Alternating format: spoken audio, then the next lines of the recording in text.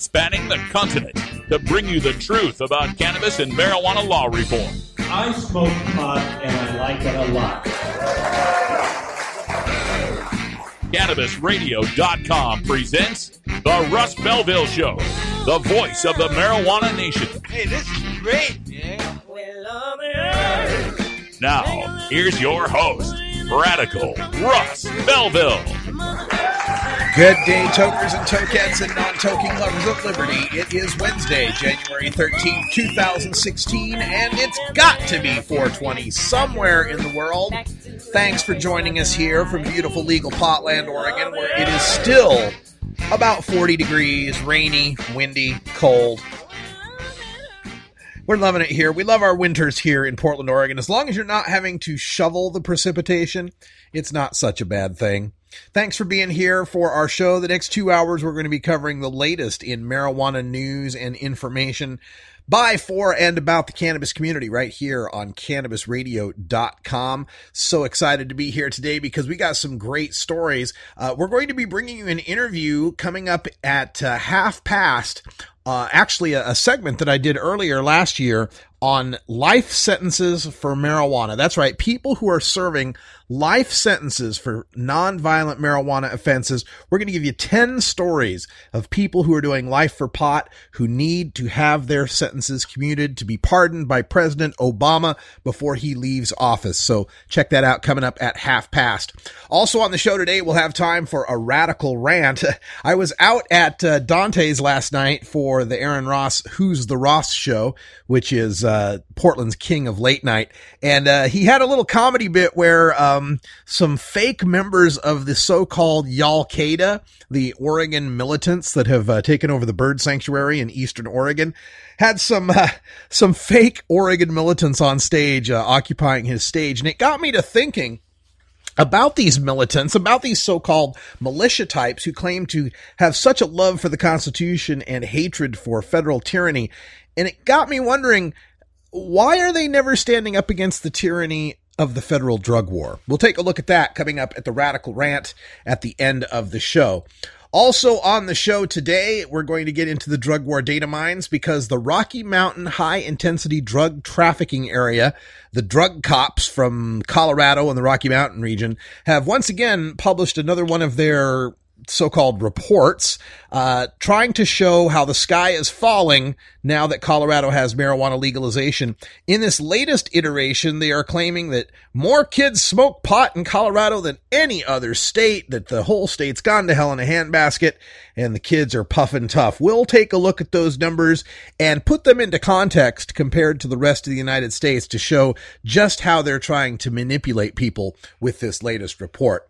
Also on the show today, we'll get behind the headlines in our Cannabis Focus, where we take another look at the U.S. government and allowing the trafficking of legally purchased guns in the United States to go across the border to Mexico for the drug trafficking organizations, those drug cartels.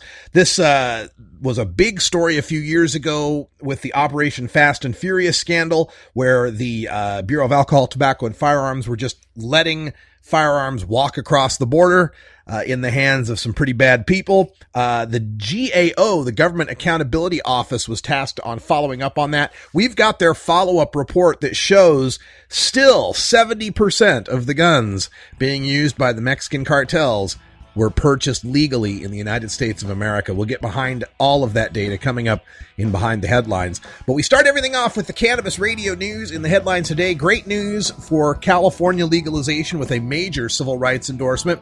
We've got a lawmaker in Georgia moving forward with plans to grow marijuana for CBD oil. Vermont legalization is on the board, and we'll be taking a look at a study on cannabis and treatment of migraines. Also, data in from Washington, D.C. on the reduction in arrests since decrim and legalization, and Arizona is pretty close to making the ballot. Plus, we'll be here for hour 2 taking your calls live at 971-533-7111. This is the Russ Belville Show on CannabisRadio.com.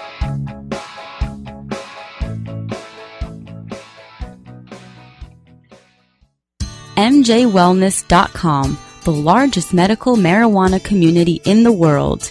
Connect with thousands of patients, doctors, industry leaders, and businesses through shared personal experiences along our worldwide network.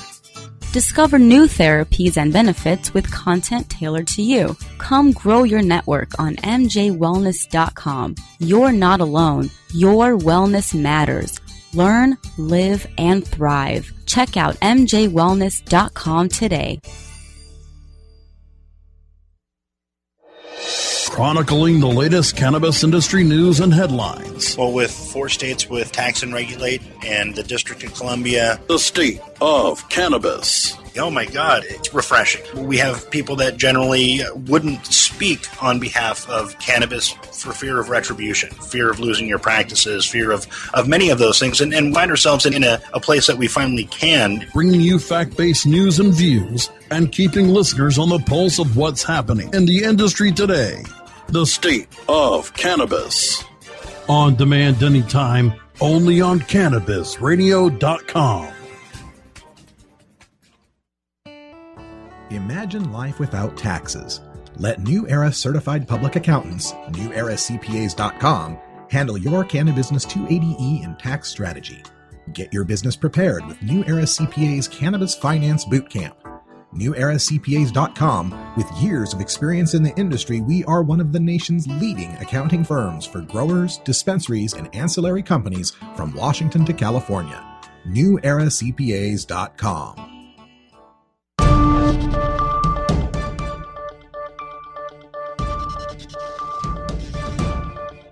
It's time for the Cannabis Radio News, covering the latest headlines in consumer cannabis, medical marijuana, and industrial hemp.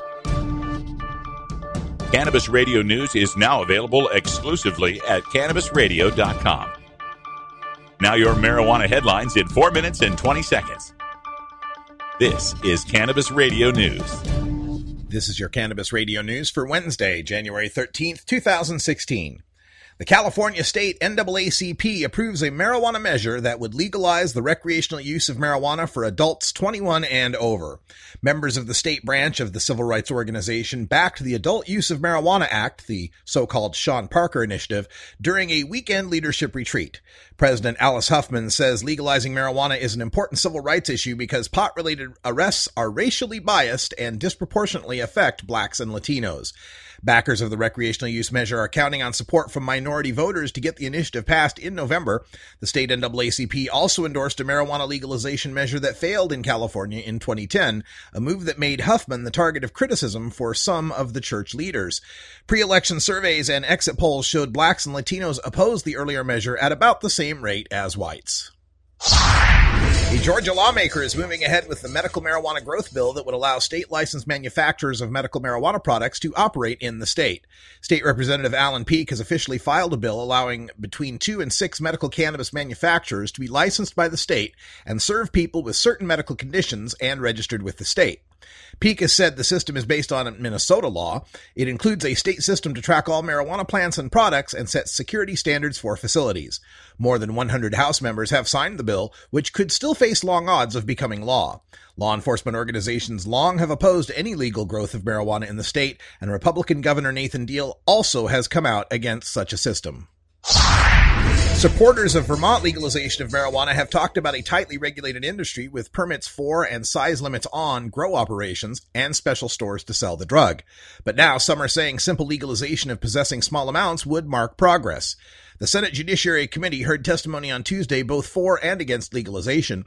At a news conference following the committee's meeting, supporters of legalization continued to talk up regulation and taxation of the drug, but Laura Subin, an attorney and director of the Vermont Coalition to Regulate Marijuana, said it would mark important progress if lawmakers this year simply legalized possession of small amounts of the drug. She says further development of a regulatory system could be left for future years. Cannabis administration is associated with decreased migraine headache frequency, according to data published online ahead of print in the journal Pharmacotherapy. Investigators at the University of Colorado Skaggs School of Pharmacy and Pharmaceutical Services retrospectively assessed cannabis effects on monthly migraine headache frequency in a group of 121 adults. Study participants had a primary diagnosis of migraine headache, which had been recommended cannabis by a physician for migraine treatment, and had participated in at least one follow-up medical visit. Authors reported that 85% of subjects reported a decrease in migraine frequency, and 12% indicated that the use of cannabis prior to migraine onset would abort headaches. In Washington, D.C., data provided by the Metropolitan Police Department shows that the total number of marijuana arrests by the department and other law enforcement officials in D.C.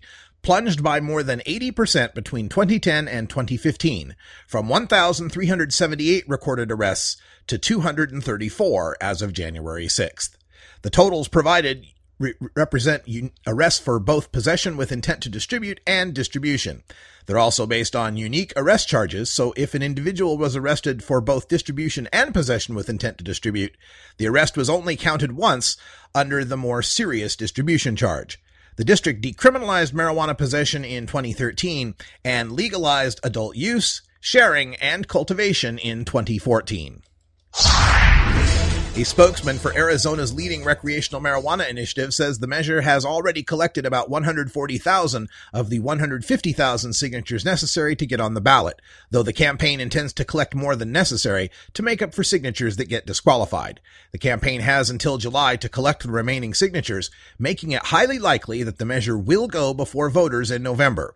Arizona is one of at least 9 states that have pending recreational marijuana initiatives this year, including California, Massachusetts, Maine, and Nevada. This has been your Cannabis Radio News for Wednesday, January 13, 2016. I'm Russ Belville.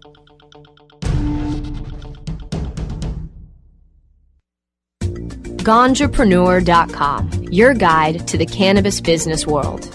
Ganjapreneur.com is a comprehensive resource for cannabis professionals and entrepreneurs. Download the Ganjapreneur app on your smartphone or tablet to catch up on cannabis industry news, scroll through our daily job listings, and learn about successful cannabis companies, executives, and investors. Ganjapreneur.com, helping Ganjapreneurs grow. You're not high. You're listening to the Russ Belville Show on CannabisRadio.com. What the hell are we paying you for? Are you stupid? Okay. Maybe you're high, too. Tokers, there's no good reason to get your dog stoned. While it might not harm them physically, imagine being a dog who already begs for treats all day, and then imagine that dog having the munchies. Not cool.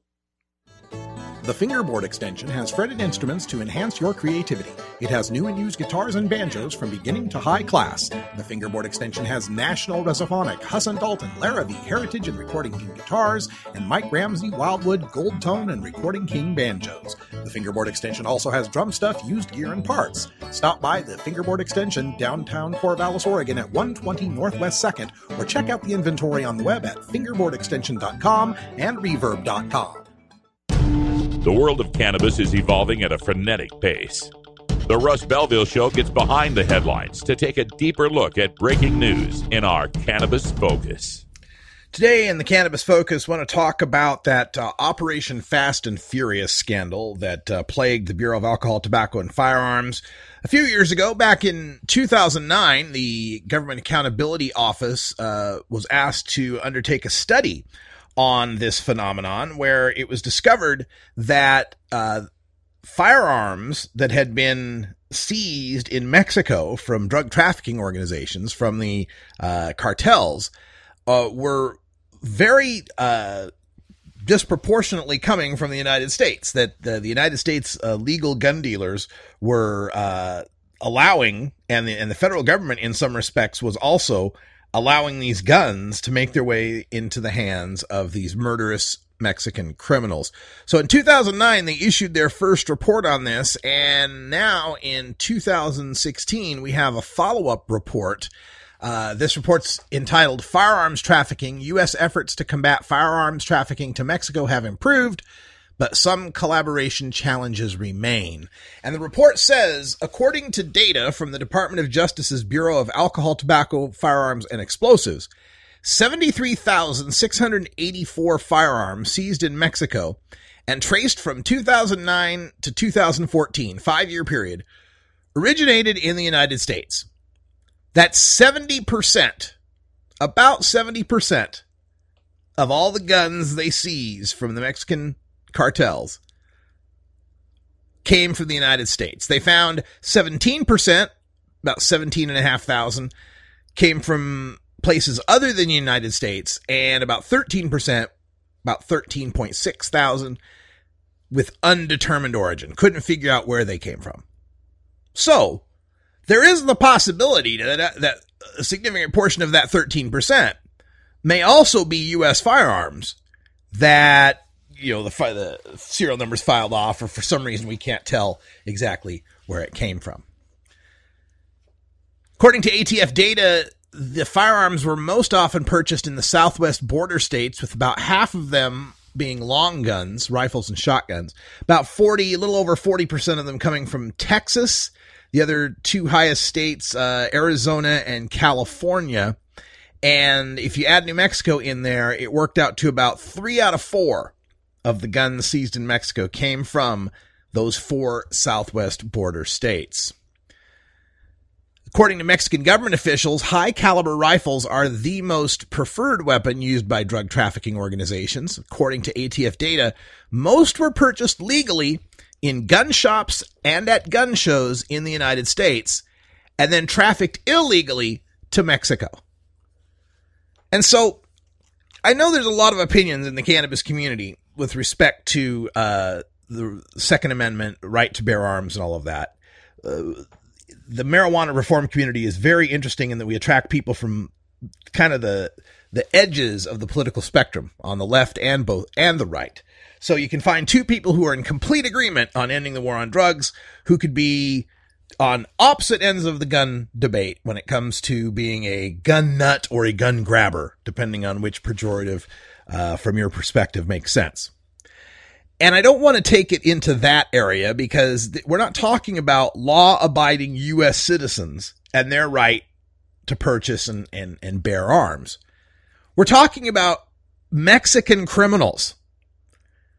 I think no matter which side of the aisle we're on this, no matter which side of this issue we stand, we should all agree we don't want legally purchased American guns ending up in the hands of murderous Mexican criminals. So ATF and ICE, Immigration's Custom Enforcement, have been working, and according to this report, they say they've made improvements, that there are fewer of these guns. Over the past 2 reporting periods, there's been a decline in the total number of guns seized. Now, that's a misleading statistic at times because it can also make a difference how active these cartels are. If they're committing fewer shootouts, there's less chance to apprehend them and therefore fewer guns to be able to seize. So it may just be, just because you go to the river and you're catching more fish on day 2, it doesn't mean that you're a better fisherman or that there are more fish. Could be on day 1 you went there with a pole and day 2 you went there with a net. The idea there, statistically speaking, is just because the numbers of gun seizures have gone down in Mexico doesn't mean that fewer Mexicans are getting a hold of American guns. It just could mean there are fewer opportunities to interdict these guys, to seize the guns from these guys.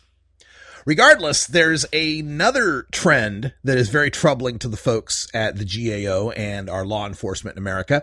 U.S. and Mexican law enforcement officials noted that weapons parts are being transported to Mexico to later be assembled into finished firearms, sending some of the plates and some of the parts with some of the drill holes missing. All you gotta do is fill in a couple of the holes and put the thing together and you got yourself a semi-automatic weapon.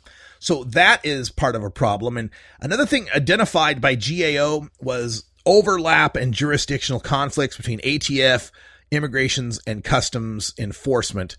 So they have improved their collaboration. They're working harder. They've got now a national Southwest border counter-narcotics strategy with ONDCP. And again, working to stem firearms trafficking to Mexico. Let's hope that everybody can get together on this and that we can agree as Americans that it's important that we defend our Second Amendment rights for our citizenry, but we need to take every effort we can to avoid arming the murderous Mexican criminals who are fighting on our side against us in the drug war, against the consumers and the producers of drugs. Hey, you in my class? I am today. All right, welcome everybody. 20 after the hour. That means it's 4:20 live in Denver, Colorado, Boise, Idaho, Cheyenne, Wyoming, Las Cruces, New Mexico, Flagstaff, Arizona, Provo, Utah. I think I got one in each of the mountain states. Happy 420, you guys. We'll be back with some drug war data mining for the Rocky Mountain area right after this. Dr. Dabber, hurry! Its temperature is shooting past 1,000 degrees Fahrenheit. It's burning up. I'm afraid for this little guy, it's just too late. What caused the problem? Only Dr. Dabber can maintain the perfect temperature for a smooth-tasting, slower burn. This standard vaporizer lost all of its health benefits, sending it up in smoke. So you're telling me that most vapor pens burn so hot they produce smoke, not vapor? Correct. Keep away from those standard vaporizer pens and turn to Dr. Dabber. Doctor's orders. Less heat, more flavor. The Russ Belville Show. We're as much like Cheech and Chong as ordinary Americans are like the Three Stooges. Hey, Mo!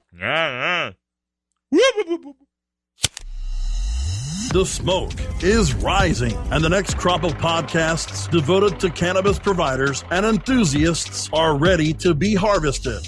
Welcome to the Cannabis Radio Network, founded by respected rainmakers who have been producing award-winning podcasts for over a decade.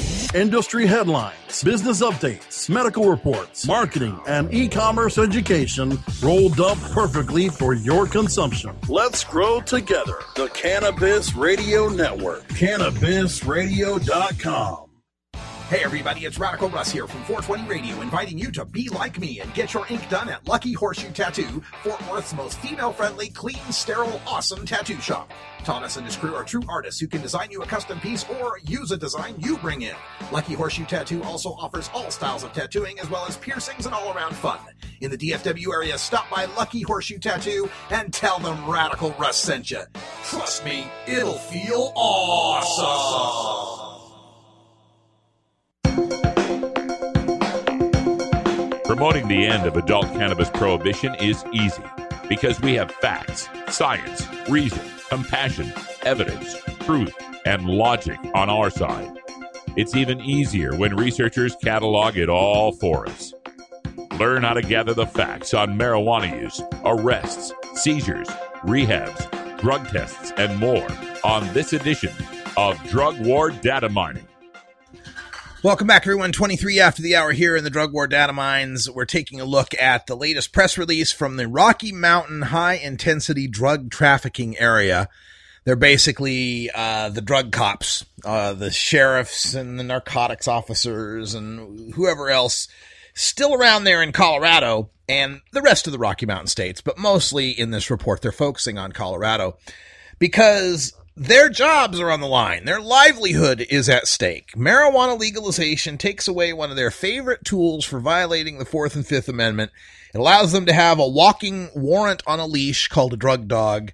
All these ways they can use marijuana prohibition to interfere with the freedom of citizens goes away and has gone away in the state of Colorado since legalization and threatens to go away elsewhere for law enforcement if this legalization train keeps on rolling. So the Rocky Mountain high-intensity drug trafficking cops here, they need to paint a picture of a pot zombie apocalypse since Colorado has legalized marijuana. And really, there are really only two effective attacks left for the prohibitionists that I call WOTC and SMOF. WOTC is, what about the children? And SMOF is stoned mayhem on the freeways. Well, the Rocky Mountain high-intensity drug trafficking area cops are going to go with the what about the children angle because in their latest press release, they note how the data from the latest National Survey on Drug Use and Health shows Colorado to have the highest rate of monthly teen marijuana smoking. Scary, isn't it? Yeah, and as a matter of fact, it's true. This is one of those situations, though, where a statistic in a vacuum can be quite misleading. Indeed, for the latest figures, the 2013-2014 averages for people aged 12 to 17 in the state of Colorado comes out to 12.56% of 12 to 17-year-olds smoked pot monthly. That's 1 out of 8. And nobody's saying that's a good thing necessarily. And it is the highest rate in the nation. However, it's important to look at trends and to look at how things have changed over time. The Rocky Mountain high-intensity drug trafficking area wants to tie this to marijuana legalization. They want to say there's a causal relationship. You legalized in Colorado and bam, the next thing you know, suddenly kids have found pot to be very enjoyable in Colorado. But the facts are that Colorado has not necessarily been the biggest change of all of these states. In fact, Colorado ranks 4th in the rate of change in their teen pot use since the prior survey, since the prior year. Currently, 12.56% of the teens in Colorado are smoking pot monthly. That's an increase from 11.16% the year before. Relatively speaking, the difference, the increase, works out to 12.51%. 12.5% increase from year to year. And that's 4th in the nation. Number 3rd in the nation, with a 13.8% increase, was the state of Idaho. Number 2 in the nation, with a 14.95% increase, was the state of Kansas. And number 1 in the nation with the greatest one-year increase in marijuana use, reported marijuana use among 12 to 17-year-olds, the state of New Jersey at 18.28%. So, Colorado legalized, and indeed, their teen pot use went up, but I can damn well assure you that Idaho, Kansas, and New Jersey have not legalized, and they went up more. Another thing to consider is that part of the reason Colorado turns out to be number 1 at this point is because other states have decreased their marijuana use. So, yeah, Colorado went up some, but other states went down. Last year's number 1 state was Rhode Island at 12.95%, almost 13%, almost a half percentage greater than what Colorado's is now. The leader the prior year, 2011-2012, was Vermont at 13.36%. Again, compared to the current 12.5% in Colorado. And the year before that, in 2010, the all-time greatest number recorded, by the way, in this century, was also the state of Vermont at 14.04%, compared to the 12.5% Colorado's ranking now. So yeah, Colorado went up a little, but other states went down a lot. And that changed where Colorado fit. In fact, in 2010, Colorado was number 5 in the nation. Now it's number 1 in the nation. It's important not to draw too many conclusions about how these states rank from year to year. A lot of this can have to do with availability, can have to do with cultural trends, and it's also important to look at whether or not the country as a whole has seen an increase in usage. And indeed, there has been a slight increase in the nation as a whole, about a 1% increase. That can't all be blamed on marijuana legalization in Colorado and Washington. There are still a whole lot of states that don't have any sort of marijuana legalization. And looking since 2008, we find that Florida has actually increased 19% since 2008. Don't recall Florida being one of those legalized states. Louisiana has increased 8.95%. Again, not a state that's very friendly toward marijuana legalization.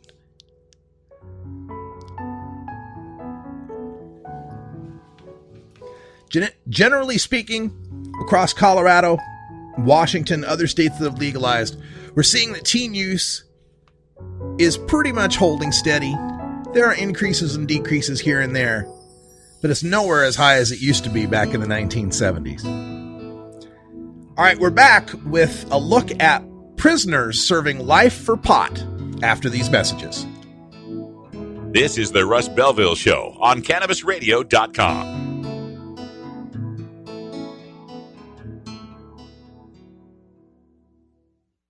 Great websites today need expert web design and development and need to be e-commerce ready and mobile friendly. But building a marketable and profitable website can be an uphill climb. Ready to make your new website or replace your existing website? Think Orange as the new way to get in the black. Orange Hill Development works with Fortune 500 companies and offer the same top quality development service at a fraction of what other providers charge. Brands like Absolute, Carlsberg, and Nestea trust Orange Hill Development. Find out why you should trust your website with Orange Hill. Contact Orange Hill for a consultation today at orangehilldevelopment.com. The Russ Belville Show on CannabisRadio.com, the National Wildlife Refuge for Marijuana Unicorns. It's time for Cannabis Facts about Alzheimer's from Robert Platshorn's thesilvertour.org.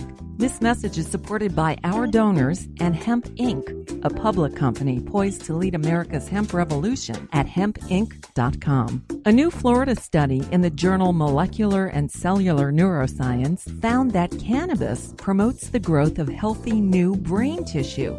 It can slow the effects of Alzheimer's and may in fact be able to halt it entirely. A long-term study by Ohio State University's Professor Gary Wenk concludes that people who regularly use marijuana get Alzheimer's at a much lower rate than others.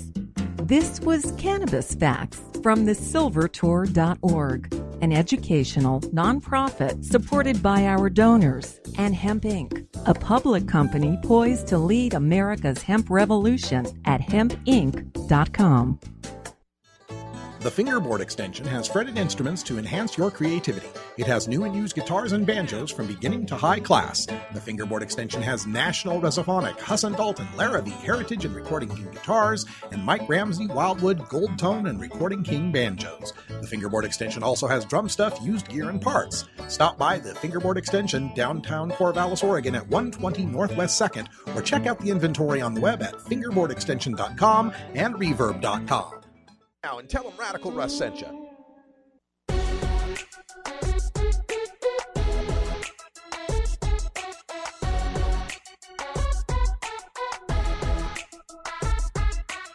In the marijuana law reform movement, the cannabis community is represented by thousands of dedicated defense attorneys fighting to end prohibition and keep us free. The Russ Belville Show visits with the tireless courtroom crusaders in our Legalization, Law, and Order. Welcome back. And today we are going to be talking about a particular project out there that I think deserves more attention. And it was brought to my mind by the recent news of President Obama commuting the sentences, the life sentences of 22 prisoners of the drug war. Unfortunately, only one of those prisoners was a marijuana prisoner. Most of the prisoners, their sentences had to do with crack cocaine and other drugs. But one, we're glad to have the one who was released, but there need to be more that are released. And to that end, I turn to the Clemency Report. You can find their website at clemencyreport.org, and the reporting of Beth Curtis, who is the nation's #1 expert on extreme marijuana sentences.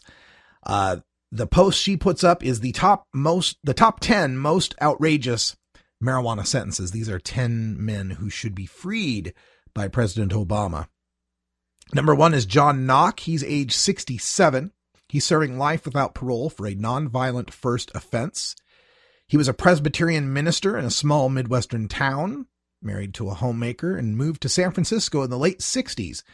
And joined the Good Earth Commune in Haight-Ashbury. He was out of the business and living in Hawaii in 1994 with his wife, who was completing her PhD in biology, and his son, age 23, when he was indicted as a part of a loose group of entrepreneurs who imported marijuana in the 1970s and 1980s. You can learn more about John Knock at the Clemency Report, clemencyreport.org. #2 prisoner would be Paul Free. The ironically named Paul Free, age 64, serving life in a federal prison. He's the former manager of the Coronado Playhouse Theater in his California hometown and completed a marine biology degree from the University of San Diego shortly before his arrest in 1994. At the time, he was living in Mexico, teaching English and organizing a school. These skills helped him teach GED classes and achieve the highest graduation rate in the federal prison system. Today, Paul is recovering from an apparent stroke suffered 2 years ago. His devoted mom died a few years ago at age 100. He's a talented man serving life without parole and doesn't deserve to die in prison for a non-violent marijuana offense. You can learn more about Paul free at clemencyreport.org or lifeforpot.com. Number 3 is Leopoldo Hernandez Miranda. He's age 76. He's doing a life sentence. He has been called the most deserving clemency candidate you've never heard of. He's a Cuban fisherman with a 4th grade education and limited English skills. He lacks the ability to advocate assertively for himself. A minor player in a phony marijuana importation effort, which was a DEA sting, Leopoldo was a day laborer who was harvested into a life without parole sentence that is entirely undeserved. Leopoldo is the victim of one of the nation's most disgraceful marijuana sentences. You can learn more about Leopoldo Hernandez Miranda at clemencyreport.org or lifeforpot.com. Number 4 is Antonio Bascaro. He's age 80. Now, he is set to be released in June of 2019, but he's age 80. He's a historic figure in 2 ways. He has been in prison longer for marijuana than anyone in United States history, nearly 35 years, even exceeding the 29 years Bobby Tuna served. Second, this amazing man was a Cuban war hero who battled Fidel Castro during the revolution and again during the ill-fated Bay of Pigs invasion. In 1958, Antonio crashed a plane that is now featured in Cuba's Museum of the Revolution. Antonio, captured, had breakfast with Raul Castro, Fidel's brother and now Cuba's official leader, who tried to convince the young pilot to change sides and head the Revolutionary Air Force. Antonio refused. After escaping execution, Antonio was a role player in a group who helped import marijuana from Colombia to the U.S. by fishing boat in the late 1970s. The Cuban who ran the business was released in 1994. The legendary American pot wholesaler who bought and distributed all the pot was released in 1996. Only Antonio, now age 80 and in a wheelchair, remains in prison. You can learn about Antonio Barrasco at the Clemency Report. clemencyreport.org, lifeforpot.com. Number 5 is Kenny Kubinski. He's age 67, federal prisoner, serving life. He won 3 Purple Hearts and a Bronze Star for valor in Vietnam. We repaid him with a life without parole sentence. Kenny owned a construction company with his brothers when he was arrested in 1993 for marijuana and a little cocaine. He was taken away from his wife Jacqueline, a preschool teacher, and 3 kids, a 6-year-old boy and 2 preschool girls. In retrospect, Kenny believes he was suffering from PTSD, a condition not well understood at the time. His release would honor our nation and be an act of compassion for his wife and children, who are now grown. You can learn more about Kenny Kubinski at clemencyreport.org and lifeforpot.com. Number 6 of the 10 prisoners that President Obama should grant clemency to is Larry Duke. He's age 67. He's a nonviolent grandfather and master tinkerer serving life without parole for marijuana. He's been locked up since 1989. When Larry, a decorated Marine who served in Vietnam, was asked what he would like to say in an article about him, he wrote, "A lifelong friend, Marty Brennan, died, and his burial at Arlington National Cemetery is scheduled for December 2014. I would sure like to show up and say goodbye." And of course, he was never able to. What we would like to say about Larry, he's a remarkable man, an inventor, dreamer, and problem solver of so many accomplishments that he cannot easily be summed up in a few sentences. If you'd like to read more about Larry Duke's story, federal marijuana prisoner serving life without parole, it's at clemencyreport.org and lifeforpot.com. Number 7 federal prisoner deserving of clemency is Billy Deacle. He's age 65, federal prisoner. Billy was a smart, adventuresome cowboy of a young man. He flew planes in high school, joined the Marines upon graduation, and transported bales of pot in his 20s. Gringo Billy, he was called, and he went where the pot was, Colombia, Nicaragua, Jamaica, the Bahamas, and Belize, and brought it home to American consumers. He was a character from a Jimmy Buffett song, making $20,000 or more some months and pissing it away as fast as it came in. He was arrested in 1990 and is serving life without parole. Today, Gringo Billy is Poppy Billy to his grandkids. He's eligible for Social Security and Medicare. He has a bum knee. His wife, a school administrator, and his 2 grown daughters, teens when he went away, now in their 40s, want this good man home for his final years. 25 years for pot is more than enough. Learn more about Billy Deacle at clemencyreport.org, lifeforpot.com. The number 8 prisoner deserving of clemency, Craig Cecil. Craig's life without parole sentence shows how federal conspiracy law produces outrageously unjust results, legal but entirely disconnected from reality.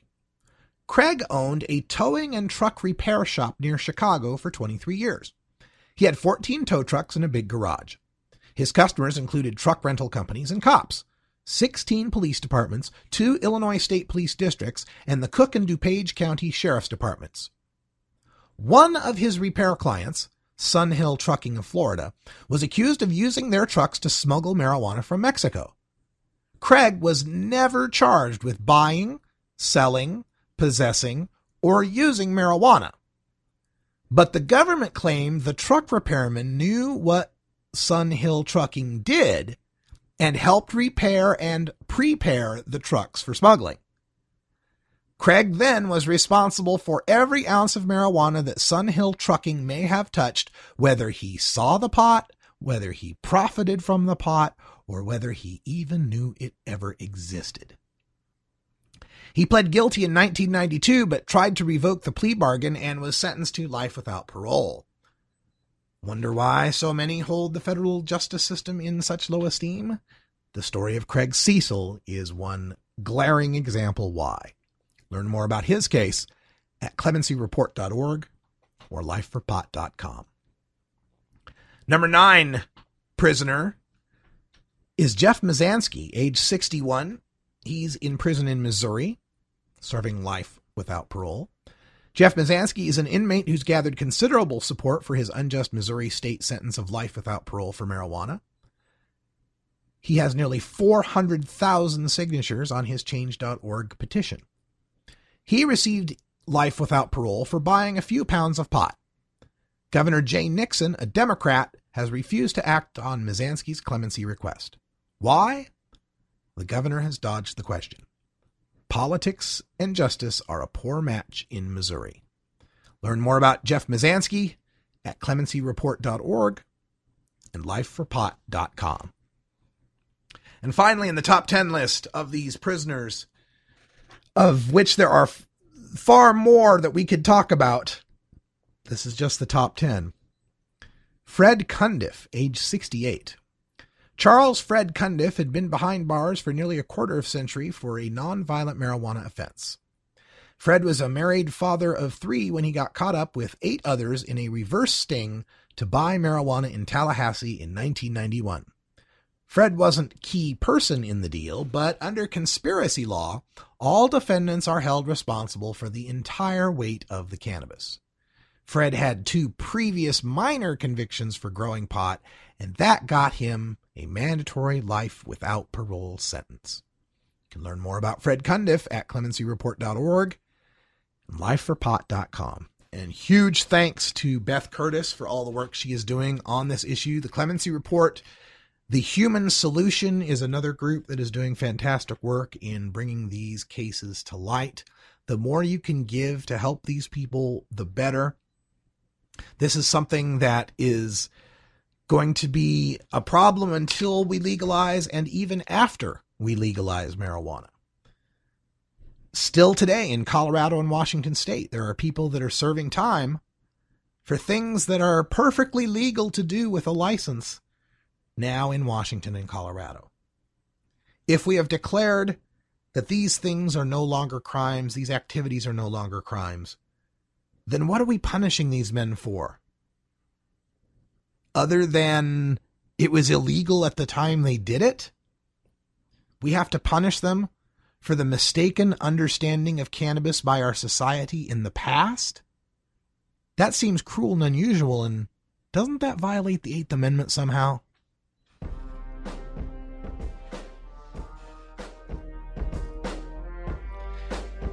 It's these men I think about when I read Stoners Against Legalization, wanting to fight this legalization or that legalization, because it's just not true legalization. It's not perfect enough. Sometimes they actually bring up these prisoners, that the initiatives don't free all these prisoners, as a reason to vote against the initiatives. Folks, it gets easier to set these guys free the more legal we make it. If we never make it any more legal, these guys never get out of prison.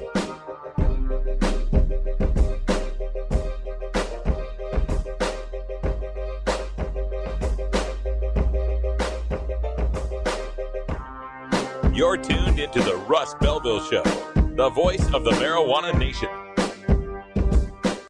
MJWellness.com, the largest medical marijuana community in the world.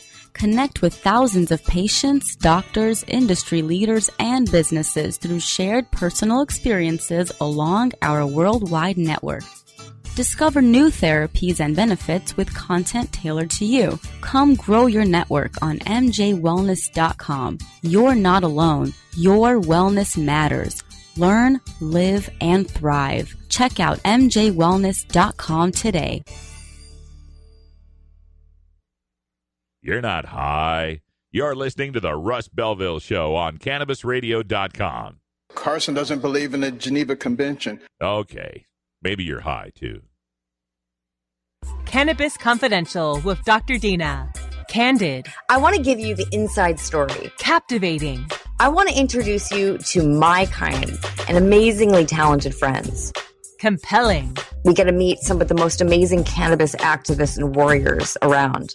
Listen in as medical marijuana pioneer Dr. Dina shares never-before-heard stories, chats with cannabis insiders and celebrity friends, and provides invaluable perspective and insight into one of the fastest-growing industries in the world. I want to share with you what was once confidential information. Let's expose the truth, discuss the issues, and learn the facts. Cannabis Confidential, only on CannabisRadio.com.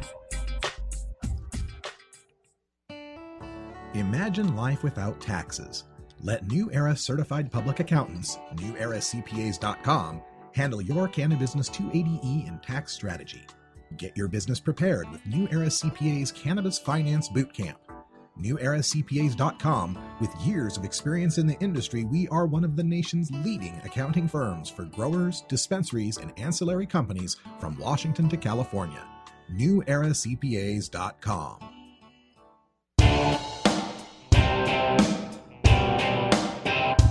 We must wage what I have called total war against public enemy number one. I support a change in law to end federal criminal penalties for possession of up to 1 ounce of marijuana. That marijuana, pot, grass, whatever you want to call it, is probably the most dangerous drug. Some think there won't be room for them in jail.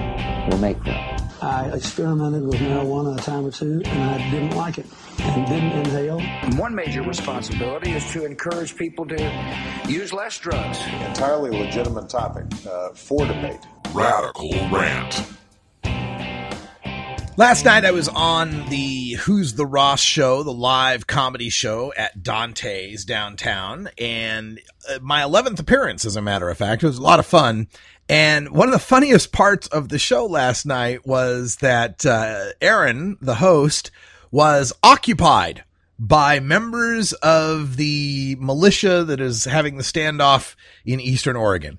It was all a comedy skit, of course, but he had 4 different guys in cowboy hats and flannel shirts who had their snacks. They had Funyuns and Cheetos and Doritos and all of that, who sat behind the guests on the stage and basically occupied there to stave off the federal tyranny or something like that.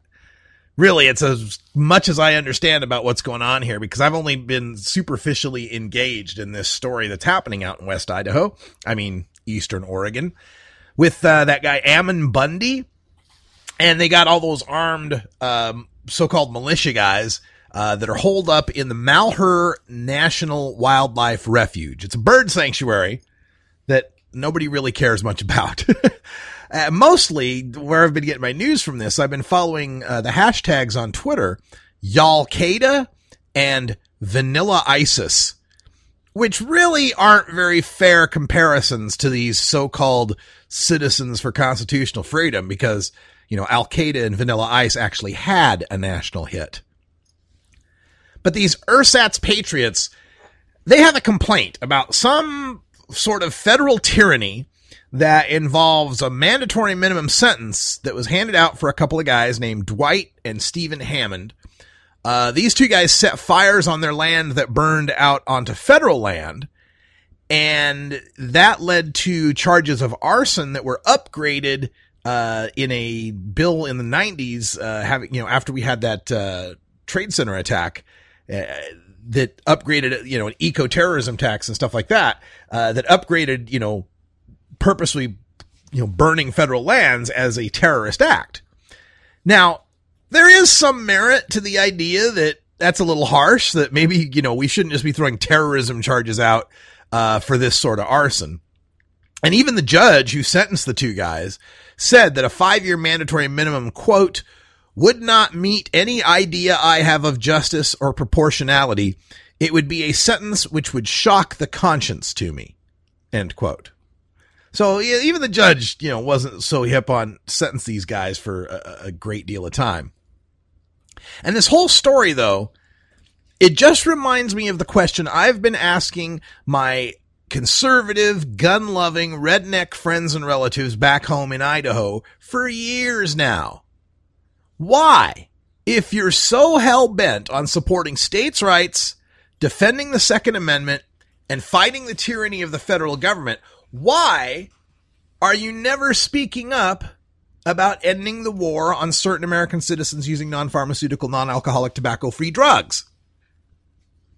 This standoff in Oregon is the second time a Bundy has led fellow armed citizens in a standoff against the federal government.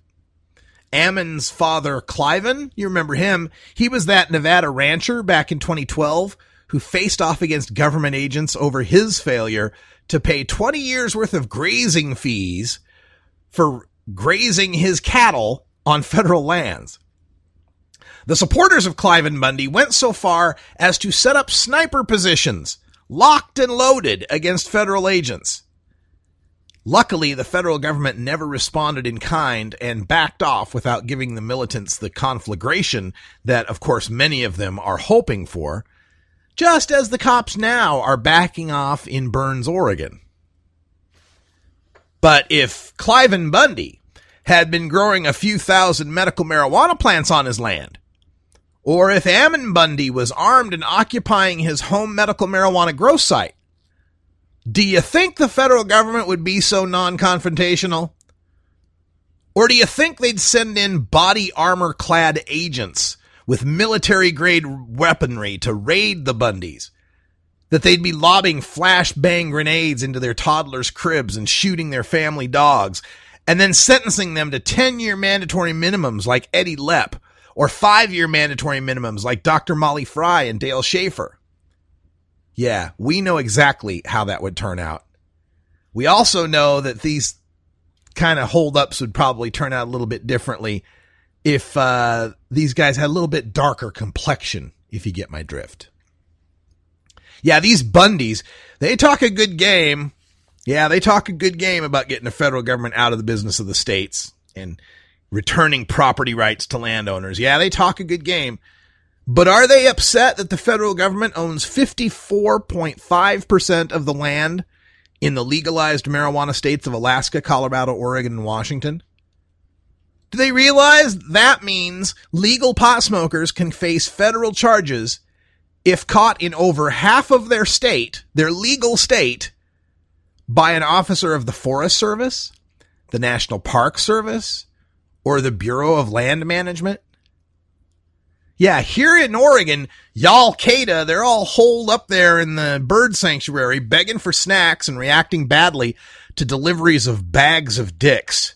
Yeah, that's right, folks. People have literally sent in bags of dildos telling these guys to eat a bag of dicks. You got to check the video. It's hilarious. But these Al-Qaeda guys are holed up there calling for other armed patriots to come join their occupation of a building that nobody cares if they hold it. But do these vanilla ISIS guys realize that very few of us pot smokers, even though we're legal now in this state, very few of us could bear arms to join them if we wanted to? Because the Gun Control Act of 1968 forbids the selling of arms and ammunition to a person who is, quote, an unlawful user of or addicted to any controlled substance. Funny how you never hear these militia types address that issue, huh? For decades now, they've warned us, we have to resist all these efforts to register guns and gun owners. If we register all the guns and gun owners, that'll be used to take away citizens' Second Amendment rights. They'll put you on a list. They'll put you on a list and they'll take away your gun. But in almost every medical marijuana state, that mandatory list that costs you your gun rights is called a medical marijuana patient registry. Do these militia types not recognize that cultivating even one marijuana plant, a hemp plant that our own founding fathers planted, is a federal felony? And is still a felony in many other states, too. And do they realize that when you get a felony conviction, that's grounds for disarming a citizen and taking away their right to vote in some states for life? Why do we not see the militia members occupying federal land demanding an end to this tyranny, this war on drugs? And for that matter, where's the NRA? Where's the NRA for defending the Second Amendment rights of legal pot smokers? Yeah, I guess conservatives ignoring marijuana prohibition is just one of those odd bits of political cognitive dissonance. Like, I'm never going to be able to explain it. It's like lately how they're, you remember how President Obama, how Obama was allegedly born in a foreign country to an American woman, and he was not a natural born citizen eligible to be president. Remember the birther thing, birth certificate? But somehow Senator Ted Cruz, who was actually born in a foreign country to an American woman, somehow he's a natural born citizen eligible to be president. It's almost as if conservatives are deciding that these constitutional issues aren't to be decided by the merits of the issue, but rather by whom that law benefits. And to be fair, liberals, they evaluate issues of privacy and extrajudicial killing based on which party happens to hold the presidency. But these continuations of tyranny being executed by our federal government, it just blows my mind that conservatives, especially these Tea Party types that claim to be so enamored of the founding fathers, guys that were growing hemp plantations, guys that were drinking booze by the cask, that they would so revere the Constitution and the founding fathers and yet have this blind spot when it comes to all of their principles, when it comes to the war on drugs. Why? It's because, those people use drugs. Those people, druggies. And in a lot of cases, it's viewed through a racist lens. I just have to be honest here. But that's not to say that there is no hope among conservatives for marijuana legalization. My friend Ann Lee and many other friends of mine in Texas, Virginia, and other places are all members of something called RAMP, Republicans Against Marijuana Prohibition. You can check them out at rampgop.com or .org, I can't remember which, but rampgop. We need more conservatives speaking out for conservative principles of states' rights, individual responsibility, smaller government programs, less government waste, Second Amendment rights, all of these things that are impacted by the war on drugs. It's time to end marijuana prohibition. It's what a conservative would do. That's all we got for Hour 1. Stay tuned. Your calls are next in Hour 2. For everyone here at Roll the J Studios, I'm Radical Russ. Until next time, take care of each other, tokers. This is the Russ Belville Show. Russ Belville Show is blogging and podcasting daily at RadicalRuss.com. You take a seed, you plant it, you grow it, you dry it, you roll it, you smoke it. You take a seed, you plant it, you grow it, you dry it, you roll it, you smoke it. You take a seed, you plant it, you grow it, you dry it, you roll it, you smoke it, and it goes down smooth.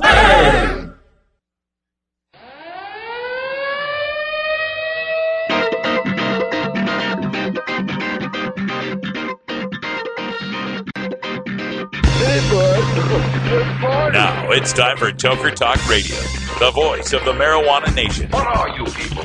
On dope? Where you can toke. I inhale frequently. Or you can talk. I experimented with marijuana and didn't inhale. Or you can toke and talk. 10 federal criminal penalties for possession of up to 1 ounce of marijuana. While we talk about toke on Toker Talk Radio. So, by the way, when it comes to pot, if you're 40 years old, you live in a log cabin in Oregon, you got 12 giant pot plants in your backyard, have a ball. Live from beautiful Portland, Oregon at Rolla J Studios. Hey, this is great. Freedom. Just like cannabis. Plus your calls live at 971-533-7111. They're walking on their pants with their cap on backwards, listening to Enema Man and Snoopy Poop Dog. What's to keep somebody from getting all potted up on weed and then getting behind the wheel? Gateway theory doesn't work. It's a reality. Holland, is it real? Don't tease me. We're locking up people that take a couple of puffs of marijuana, and the next thing you know, they got 10 years. And now, here's your host, the guru of ganja graphics, the sultan of sativa statistics, and the worst nightmare of a reefer mad prohibitionist. A polite, perspicacious, productive pothead with a propensity for PowerPoint. Radical Russ Belville. All right. Welcome back, tokers and tokettes. Radical Russ here in wet, gray, rainy Portland, Oregon. We're in the wet season right now. Glad to have you here. Our phone line is open. We are live on CannabisRadio.com. Phone number is 971-533-7111. And we start things right off with a call coming in here. I believe this is Vincent calling in. Vincent, are you there? Yes, Russ. Good to talk to you. First-time listener. Really enjoying your show. You bring some very good points to bear. Well, thank you very much for being a listener, and don't forget you can take us with you on the go if you go to get the Spreaker app. I think the Spreaker app and the TuneIn app are available, and you can get Cannabis Radio on those. Yes, and I have that indeed on my phone. I guess I might have a few points to bring to bear. I was in Bunkerville a couple of years ago, come spring, and I made it a point when people first got there. It was all about freedom, and of course, I think people come in there and try to co-opt to their own desires and designs there. And I made it a point to smoke pot. I wasn't on Bundy's property along the river there. And a guy from, I think it was Channel 8, was doing a live recording. So I walked in behind him, fired up a hooter, and turned and looked at the camera and said, "Free the weed." So it was going out live, so I know that went out. I was also interviewed by Channel 3, Antonio. I always forget his last name. But I was out there quite a while, and I think it's a very good point that people should be standing up. I mean, first of all, Al-Qaeda, hey, I think I'll take that hashtag and wear it proudly. I think it's funny, but I do like it. And I do stand with the Bundys. Now, everybody's not got that. This is the problem. Everybody's trying to say, well, they're wrong, but they're not doing anything right. So I think instead of condemning them, people ought to come and occupy with them for their cause, whether they be Paiute or anybody else, cannabis activists. I think everybody ought to be taking a stand, take an occupation, occupy something somewhere, and speak up. Yeah. So we may not agree, if personally leaning towards the anarchist view, about the legitimacy of the government and the governance going on, and certainly I don't think that they fully understand it neither. But the point is they are taking a stand, and I think that's where we need to stand in together instead of all this distraction. And I watch it, and it's just like any time that anything is good is put together by somebody. They come in and destroy it. Yeah. Well, it's easy I for saw some that people happen. They come up, tried to, Little Bill, I think he went by, this guy that went down on the border and set traps for what he calls illegal aliens trying to enter into across the border. That guy should be put in prison right there. I mean, when you're actually going out to harm somebody, that's a violation of law. Right. And legal ain't law, by the way. And I think part of it too is it's easy for some people to kind of make fun of what's going on in the whole Burns, Oregon thing on factors of treating people, discrimination, stereotyping, thinking that it's poor white trash, hicks, hillbillies, whatever you want to say. When it's just as easy to make those kind of disparaging thoughts about the 2011 Occupy Wall Street movement being a bunch of hippies and stoners and whatever else. So on the left and on the right, it's easy to disparage those people who are out there. But on both sides, they're doing more by standing up and actually doing something, even if it's ineffective or if it comes off silly or whatever. At least they're standing up and doing something and recognizing there is a problem compared to the vast majority of people who just watch TV and don't give a shit. That's right. And, I would like to correct you on one thing. People that are bearing arms or called militia or whatever hashtag you want to put on them, I like the Al-Qaeda. It works for me. But you know what? There was plenty of people out there that come to stand in the gap despite their fear and are users of cannabis. And a lot of times when we speak, our words are used against us, and they're designed that way. So I've tried to correct my use of language, and like calling it weed or pot or marijuana or whatever. The word the word marijuana, which I'm sure is what's used against us in the legalese. So I think it is important that we do address it as cannabis, because cannabis in itself is not illegal or unlawful. It's marijuana that is. So, yeah, sometimes marijuana with an legalization, H. I thought from the very beginning this isn't going to be good. I mean, well, one thing we can do is submit and pay whatever fees and all that to prevent ourselves from being killed, kidnapped, and held for ransom in this bar association in the war that's against us.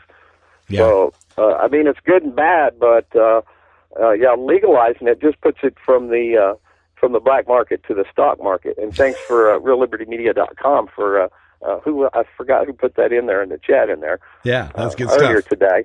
And somebody there asked me to come over and give you a listen, and because he said that you'd said that militia people are not being standing up for the rights of cannabis use. Yeah. And I don't know if I tagged myself as a militia. I went armed with my voice and my phone, for recording, and I out there in Bunkerville. I'd like to be in Burns right now, but cold's a little hard on my bones, and I guess you can't buy legal marijuana. Yeah, it's hard to get it back out that far. That's for sure. I think one of the aspects of this is, I come from Idaho originally, grew up around very conservative people. And it's weird because it's like you talk to liberal people and they'll all be, marijuana ought to be legal. It's stupid that it's illegal, and they'll say it publicly. Conservative folks that I've met will say the same damn thing, but they'll only say it privately because they think everybody else is against it. But if they just opened up and started talking about it, they'd realize that their friends and neighbors, they all think it's stupid too. That's too bad, because with all the uses of the cannabis plant, and not even to mention just the mere relaxation of being able to smoke a big old fat hooter, or drink a fifth of whiskey and come home and beat your wife and children and kick your dog. Yeah. Y'all want to get you want to what do you call that? Profile a southerner, a hillbilly, or a redneck, or whatever. I mean, that's what most people conceive in their minds of somebody speaking as I do with a southern accent, to be an idiot. Well, I got to admit I am an idiot on a lot of things, but I'm certainly not stupid, and I realize the system that is against us, and that's where we need to form our alliance, not where we differ, but where we stand together. Right. And that's the importance. As far as Ammon Bundy, I would stand with him and his reputation being a good man. I spent enough time with him out there and talking to him privately and with others.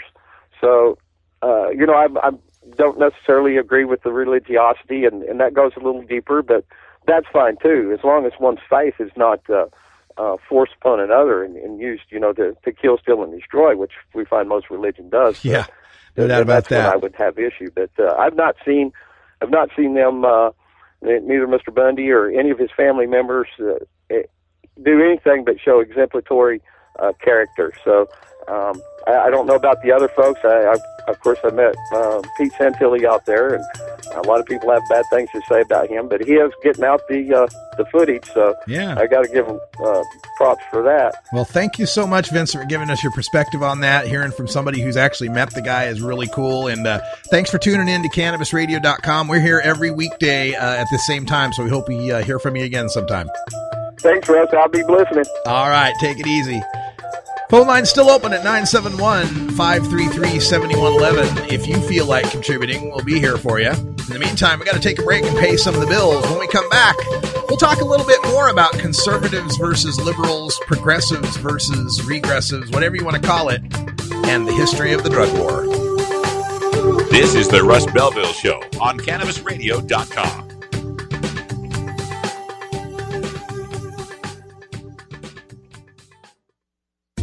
Ganjapreneur.com, your guide to the cannabis business world.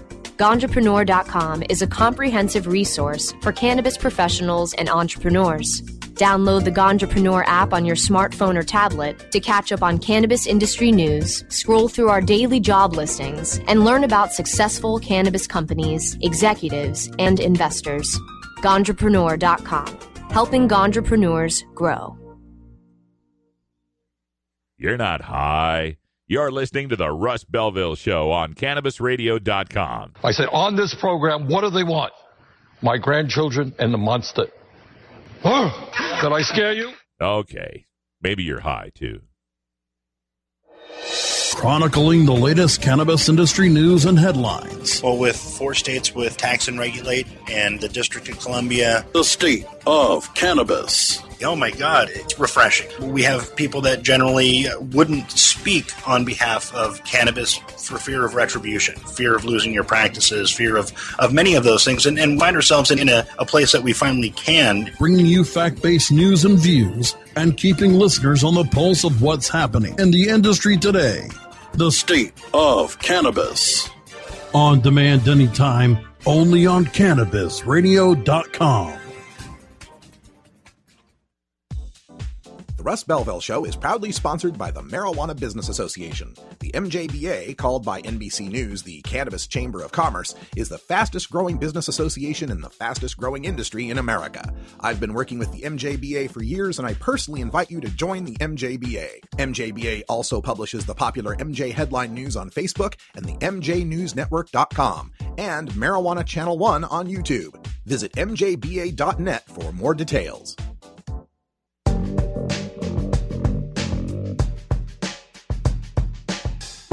Warning, hits taken on this show are larger than they appear. Do not try this at home. These people are professionals. Or at least they pay me to say that. This is Dan Michaels from DanMichaelsAudio.com, and you're listening to Radical Russ on CannabisRadio.com. Thanks, Dan. 13 and a half after the hour. Had a great call. Vincent was just on the line. We were talking about conservatives and why militia folks, Tea Party types, aren't standing out more strongly to fight the drug war, given that it embodies exactly all of the terrible things they predict from a run-amok federal government. You know, kicking down doors, jackbooted thugs, seizure of property, killing of pets, terrorizing of family, loss of liberty, sometimes loss of life. Of all of the, oh, they're taxing us too much. Oh, they wanted to have grazing fees on federal land. I'm not saying those are non-issues. I'm just saying, you want the jackbooted thugs, the strong arm of the law coming in. Drug war, folks, right there. It's right there. And it's interesting, too, to get into this discussion. We got a bunch of folks in our chat room, and if you haven't been to our chat room on Spreaker yet, just go to radicalruss.com or cannabisradio.com, and you'll see the live player. On the live player, there's a thing that looks like a little cartoon balloon, and you click that, and it'll open up the chat room for you. Michael Hughes, my lawyer friend out there in Central Oregon, points out just how complicit both parties have been in establishing and maintaining the war on certain American citizens using non-pharmaceutical, non-alcoholic, tobacco-free drugs. I always like to point out that when you look at the statistics for marijuana arrests in this country, guess which presidential term saw a decrease in marijuana arrests before President Obama? And it was the combined terms of Ronald Reagan and George H.W. Bush. When Reagan came into office, there were about 400,000 marijuana arrests a year. Ah, the good old days. 400,000 marijuana arrests a year. And then by the end of George H.W. Bush, it was down to about 380. Now, in the meantime, cocaine arrests went through the roof. The whole crack epidemic and all that went through the roof. But marijuana stayed relatively stable and declined ever so slightly during the Reagan-Bush 12-year term. Guess who had the greatest increase other than Richard Nixon, who started it all? Bill Clinton. Mr. I did not inhale. I did not like it. And I did not ever try it again. And I did not have sexual relations with that woman, Miss Lewinsky. And, oh, doggone it, you got me again. It just depends on what the definition of the word is. That fella, you remember him? During his 8 years, marijuana arrests nearly doubled. It's like a 90% increase or something like that. So when this comes to a debate, and I'm glad the caller made this point of we need to unify around what we agree on and understand that whole political idea, the enemy, my enemy is my friend. Well, both parties have been enemies to us. I'm not sure, that you can necessarily count on one or the other to be so friendly. And on both sides, there are people that are friendly to us. On the Democratic side, you got your Bernie Sanders, who wants to, drop marijuana from the Controlled Substances Act. On the Republican side, you got Rand Paul, who's willing to do the same thing and let the states have domain over it. So you can find political shelter on either side, whether you're lefty liberal or a righty conservative. It doesn't matter. There's people that agree with you. Going on the right side, going back to Milton Friedman and William F. Buckley and, traditional conservatives who believe, keep the state out of my business, keep the state out of my body and my bedroom. Leave me alone. All use is none ya damn business. And it's also important to remember your history too. You look at the Clinton administration, and it was Tip O'Neill leading the charge as the Speaker of the House, very powerful Speaker of the House, leading the charge on mandatory minimum sentencing and increased drug penalties and more drug testing in drug courts. Joe Biden, the current vice president, he led the charge in the Senate. Two of the most stalwart, supposedly liberal progressive icons in history, Tip O'Neill and Joe Biden, two of the greatest architects of this war on drugs. And, like I said, you can find political cover on either side. You can find political enemies on either side when it comes to this issue of the war on drugs. And that's why it's been such an interesting issue, because on both sides, you can find reasons to oppose and to support the drug war. I was mentioning on the conservative side how, states' rights, limited government, personal responsibility, those kind of, pillars of conservative thought fit legalization perfectly. But on the liberal side, you think of things like social justice, civil rights, hippy-dippy liberal eco kind of stuff. And marijuana fits in there too, with hemp and all medical marijuana and all that. So it's this rare issue that you can find support for on both sides, on any part of the political spectrum, especially when we start talking about medical marijuana. I mean, it's like above 80%, even among senior citizen Republicans, right? It's like 2/3 of senior citizen Republicans are in support of medical marijuana, and the numbers just go up from there. You get to your 18 to 29-year-old independents and Democrats, and it's like 90, 92, 95%. It's becoming increasingly difficult to find anybody who can rationally oppose medical marijuana and not just be laughed off a stage. So things are looking up for us that way.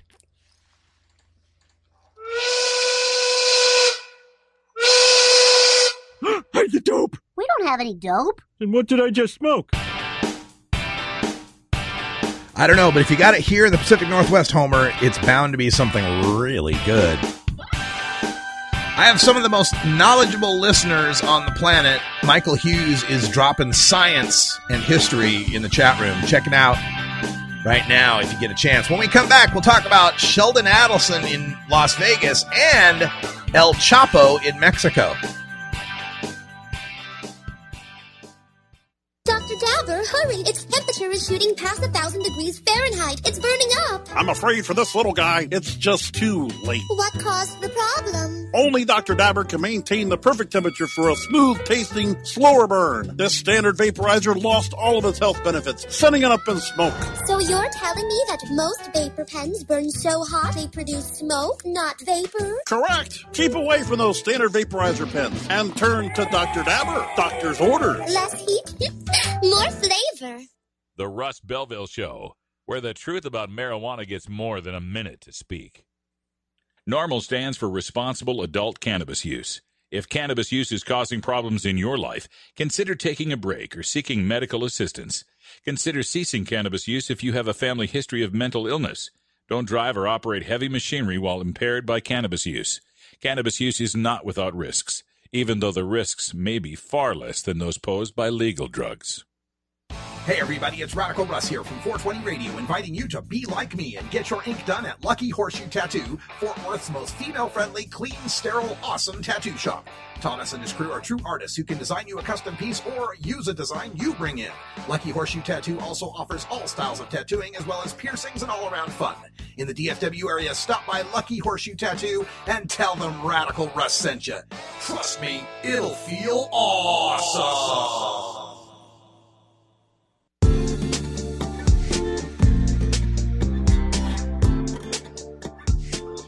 Most of us pirates, we go on vacation to North Dakota, you know, because they've got a town called Argosville.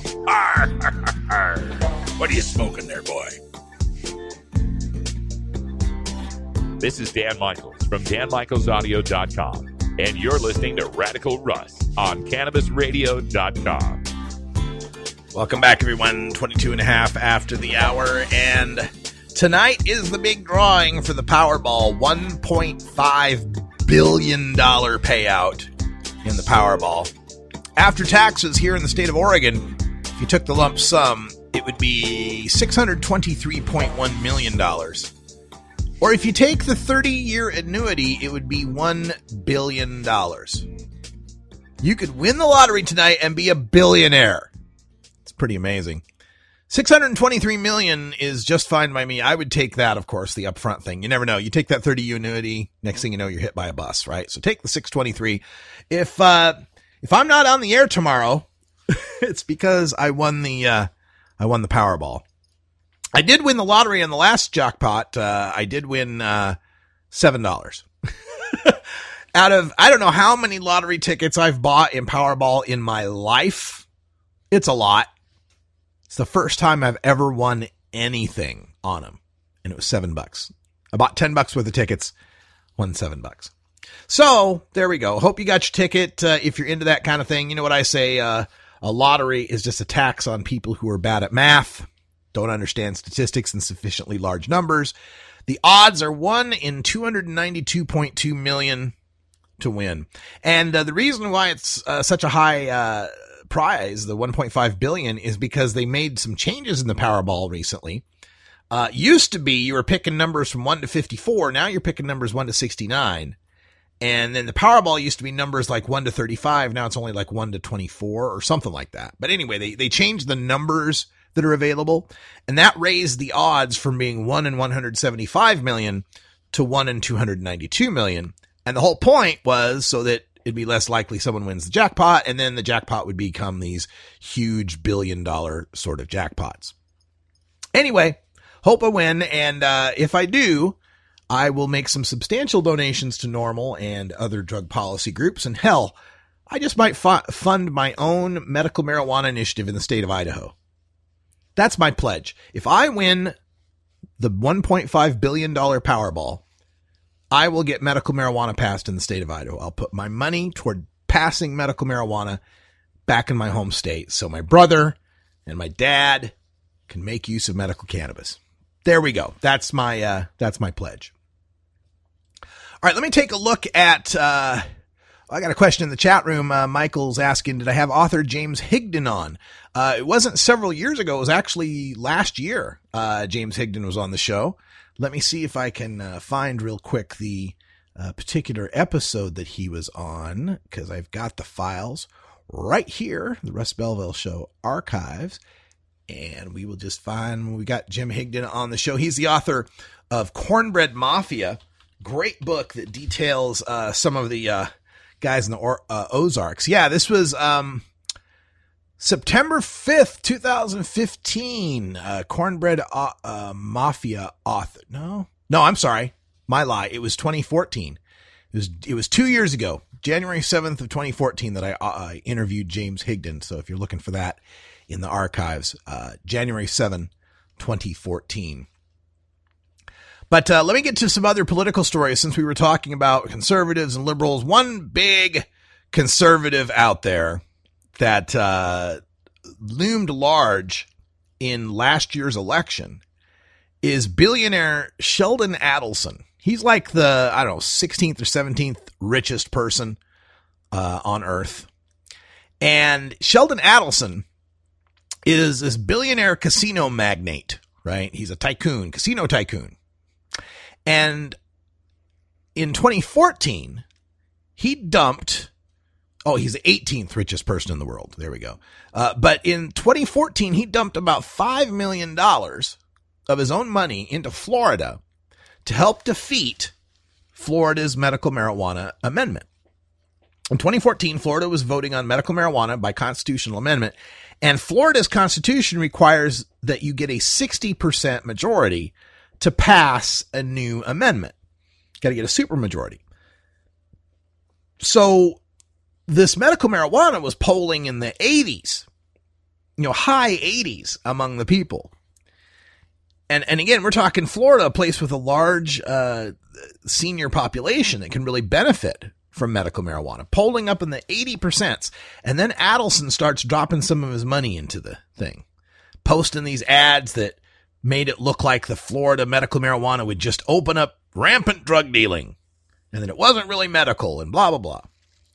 And of course, he was helped a little bit by missteps from the Florida medical marijuana campaign itself, including one particular night when John Morgan, the guy, the millionaire lawyer funding the campaign, went on a drunken tirade that made it to YouTube.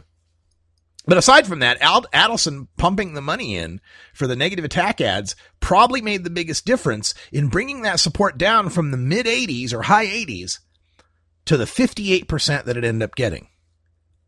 Now, 58%, that's a large landslide in political numbers, but not for Florida amendments. So it failed, didn't get on the ballot. Well, folks, Sheldon Adelson is back, and this time he's got a little more arm twisting he's able to do.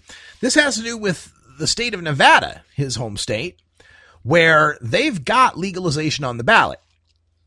And the newspapers there have endorsed legalization for years now. The Las Vegas Review-Journal has endorsed marijuana legalization. Problem is, Sheldon Adelson is now the owner of the Las Vegas Review-Journal. And he's trying to pressure the editorial board of the paper he now owns to switch their views on legalization. There was a meeting Monday with their publisher. This is reported by Tom Angel out at marijuana.com. that Sheldon Adelson and his wife are asking the editorial board members to visit a drug treatment center and reconsider the publication's support for ending prohibition ahead of the November vote. Don't you just love this idea? You people that support legalization, by God, you need to come to a drug treatment center and see what drugs really do to people. This idea that those of us who support legalization are somehow just naive or misguided or don't understand how drugs can negatively impact people's life. Look, Adelson, part of the reason we're trying to legalize marijuana is because we do know how devastating drugs can be in people's lives. Yesterday, I reported on a survey that showed 80% of people in Vancouver, British Columbia that were surveyed by the University of Victoria, 80% of these medical marijuana patients were substituting medical marijuana for prescription drugs, alcohol, or other illegal drugs. Marijuana for so many people has become the exit drug. It gets them away from addiction and alcohol and drug dependency. So taking people to visit a drug rehab, a treatment center, is just fostering this idea that somehow marijuana is going to lead to these harder drugs. The typical gateway drug thinking that is just not true. There are 28 million regular marijuana smokers in the United States. Annual. 28 million. You know how many heroin addicts there are in America? About 350,000. You know how many people do cocaine in America? About 2 million. So you got 28 million who regularly use marijuana, only 2 million that regularly use cocaine. Lousy gateway, when at best 1 out of 14 are moving on to it. And in fact, it's not even that good a number when you consider the idea behind the gateway theory is that if you try marijuana, if you just try it, it's going to lead you on to harder drugs. Well, that's even worse.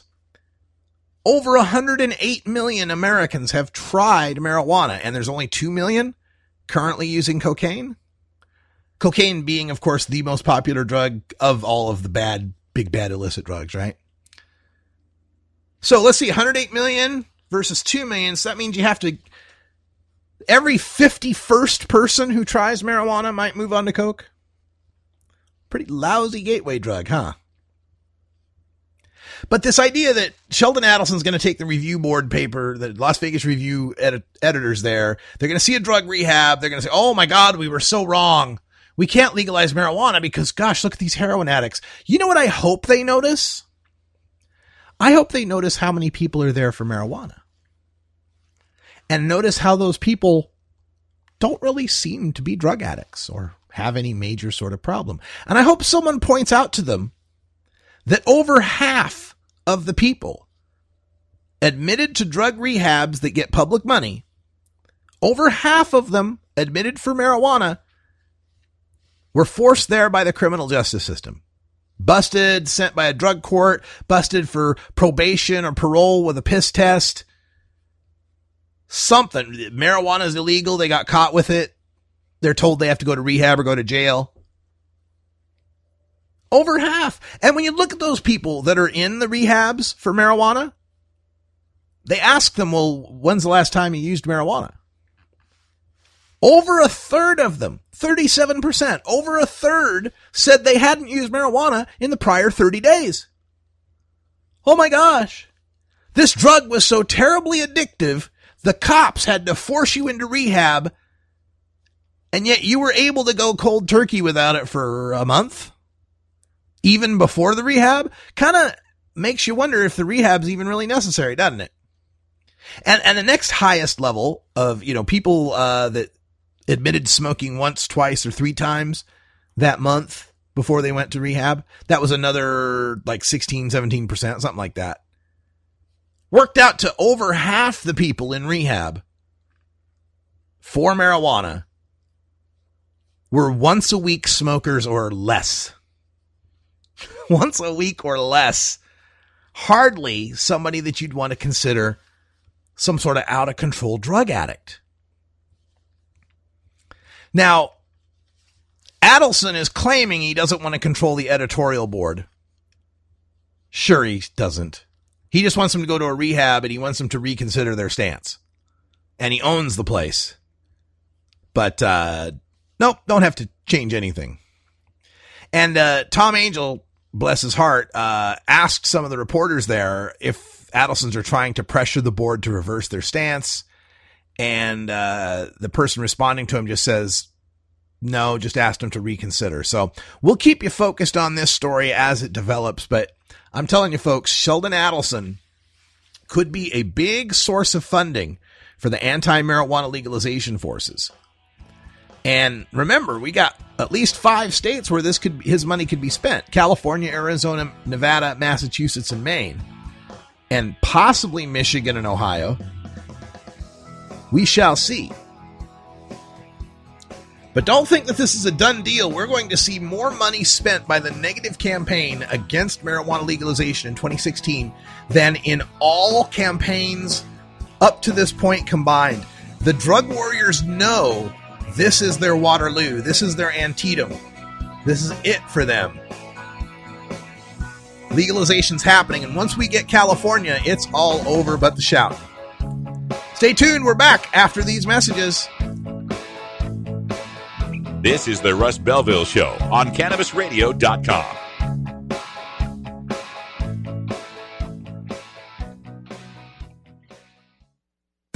Ganjapreneur.com, your guide to the cannabis business world. Ganjapreneur.com is a comprehensive resource for cannabis professionals and entrepreneurs. Download the Ganjapreneur app on your smartphone or tablet to catch up on cannabis industry news, scroll through our daily job listings, and learn about successful cannabis companies, executives, and investors. Ganjapreneur.com, helping Ganjapreneurs grow. You're listening to the Russ Belville Show on CannabisRadio.com, where we don't change our mind on decriminalization during an election year. Growing green to generate more green. Hello to all you happy herbalizers, smiling trippy hippies, and everyone who believes in freedom and tolerance. This is The Grow Show, and I'm Kyle Cushman. From food to fuel, from remedy to resource. Welcome my guest, Ed Rosenthal, the guru of ganja. Let me ask you, right now I hear your lighter clicking. Are you smoking indoor or are you smoking sun-grown? What am I smoking? I'm smoking concentrate. Way to get out of the answer there. So you're truly like the king, right? You just clap your hands and somebody brings you a bowl and you're all set, right? I wish that were the case. The Grow Show with Kyle Cushman, only on CannabisRadio.com. Imagine life without taxes. Let New Era Certified Public Accountants, NewEraCPAs.com, handle your Cannabis 280E and tax strategy. Get your business prepared with New Era CPA's Cannabis Finance Bootcamp. NewEraCPAs.com, with years of experience in the industry, we are one of the nation's leading accounting firms for growers, dispensaries, and ancillary companies from Washington to California. NewEraCPAs.com.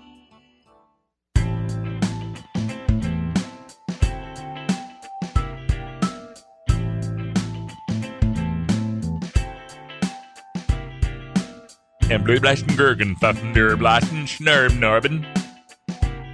You're tuned into the Russ Belville Show, the voice of the marijuana nation, only on CannabisRadio.com.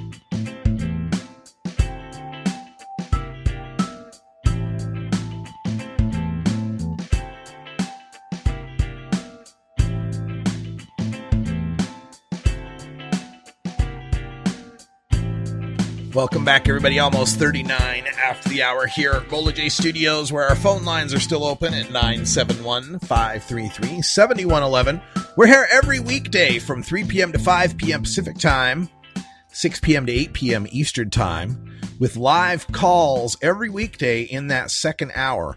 So if you've got a question, a comment, concern, you can send them in here. You can call us, and if I don't know the answer, I'll look it up for you. I'm pretty good at this stuff, though. I know most of the stuff. Until you start asking me about growing. Don't ask me grow questions. I am not the guy to ask grow questions. I like to say I know everything about marijuana except growing the plant. I know the laws, I know the statistics, I know the science, I know the culture, I know the history. Actually growing the damn thing? No, you don't want me growing. I wanted to talk a little bit about El Chapo. Of course, El Chapo Guzman, leader of the Sinaloa cartel, was captured in Mexico by the Mexican Navy and Marines, I think it was. And this is the third time. They captured El Chapo the first time. They put him in pretty much a luxury swank kind of prison where he had assistants and servants and all that kind of stuff. And he escaped through a laundry cart, like an old bad Prison Break movie, right? Escaped via laundry cart. And then the Mexican government caught him the second time after a few years, I think it was. And this time they put him in a prison. And he managed to escape through a tunnel, a very elaborate tunnel that was dug underneath his shower. And he escaped once again.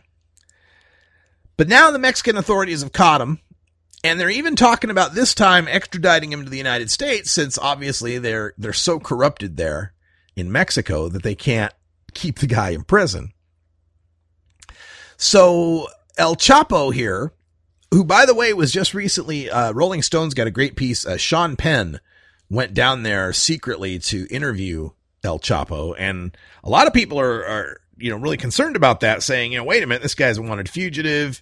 You knew where he was. You didn't give up where he was. You're kind of harboring a fugitive. We'll see how that turns out now that El Chapo's been captured. It also makes you wonder if there's any, correlation between the two. Was Sean Penn, secretly supplying information to the government to be able to help him out? I don't know, but El Chapo's been captured, and a memo leaked by the hacker group LulzSec. They have come up with a secret federal memo that they released, the U.S. government memo, U.S. Customs and Border Protection. Now, this is a memo from 2010, but it was from the Office of Intelligence and Operations Coordination for U.S. Customs and Border Protection. And one of the key lines here in the memo is, quote, "The removal of key personnel does not have a discernible impact on drug flows as determined by seizure rates." That's, in other words, capturing El Chapo doesn't make a damn bit of difference. In the drug war, capturing a leader or killing a leader is just job opportunity for the underlings, for the lieutenants. In fact, that either assassinations from within or cops taking them out are primarily the ways people move up the chain in the illegal drug trafficking organizations. According to the report, the drug trafficking operations appear to have built-in redundancy and personnel that perform specific duties to limit the damage incurred by the removal of any one person. That's right, they distribute responsibility. They're like the Hydra. You cut one head off the snake, two heads reappear, right?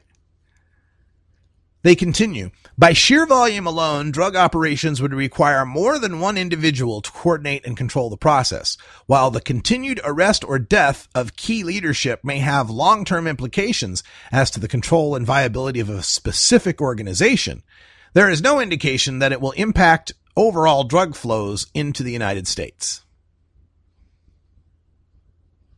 So it doesn't matter. You can capture El Chapo and put him away, and it's not going to change the Sinaloa cartel's operations one bit.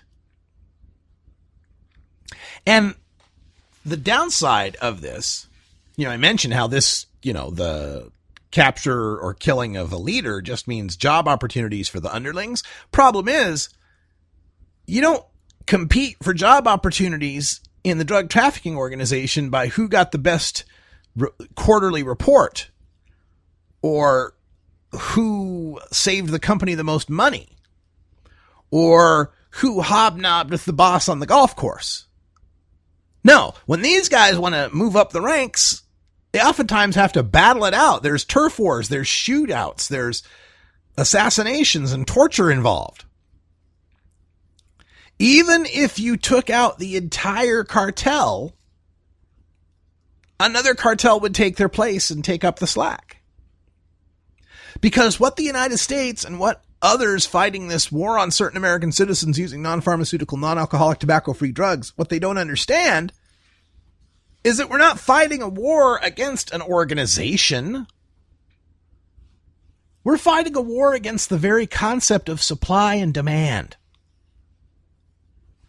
People demand drugs. They always have. They always will. There will always be a demand for drugs because taking drugs, because altering one's consciousness, because gathering pleasure from ingesting substances, from caffeine to chocolate to McDonald's Big Macs, to cocaine, to heroin, to marijuana, to ecstasy, to acid, to shrooms. Sorry, I'm making my list for the weekend. For all of those things, the demand for that is constant because it's a human desire. Like sex, like companionship, like belonging. These are things that are just natural to humankind. Taking drugs is just natural to humankind. Not for everybody. Not everybody's going to do it, but there will always be somebody doing it. And the more you try to repress the someone from doing it, the more others are going to want to do it because, hey, there must be something to this if they're trying to suppress it. That whole forbidden fruit kind of thing going on. When we look at the rates of people with serious drug addiction problems for the past century and more, we can look back to the 1900s for some of these medical records, 1870s for some of the British records, and we can find that the rate of drug abuse is about 1%. 1.1, 1.2. It fluctuates a little bit, but it's generally about 1%. Whether few people are doing drugs or lots of people are doing drugs, it still stays about 1%. Whether we're arresting few people or arresting a lot of people, it still stays about 1%. How long does that number have to stay there before we realize that, hey, there's always going to be a certain number of people who become drug addicts?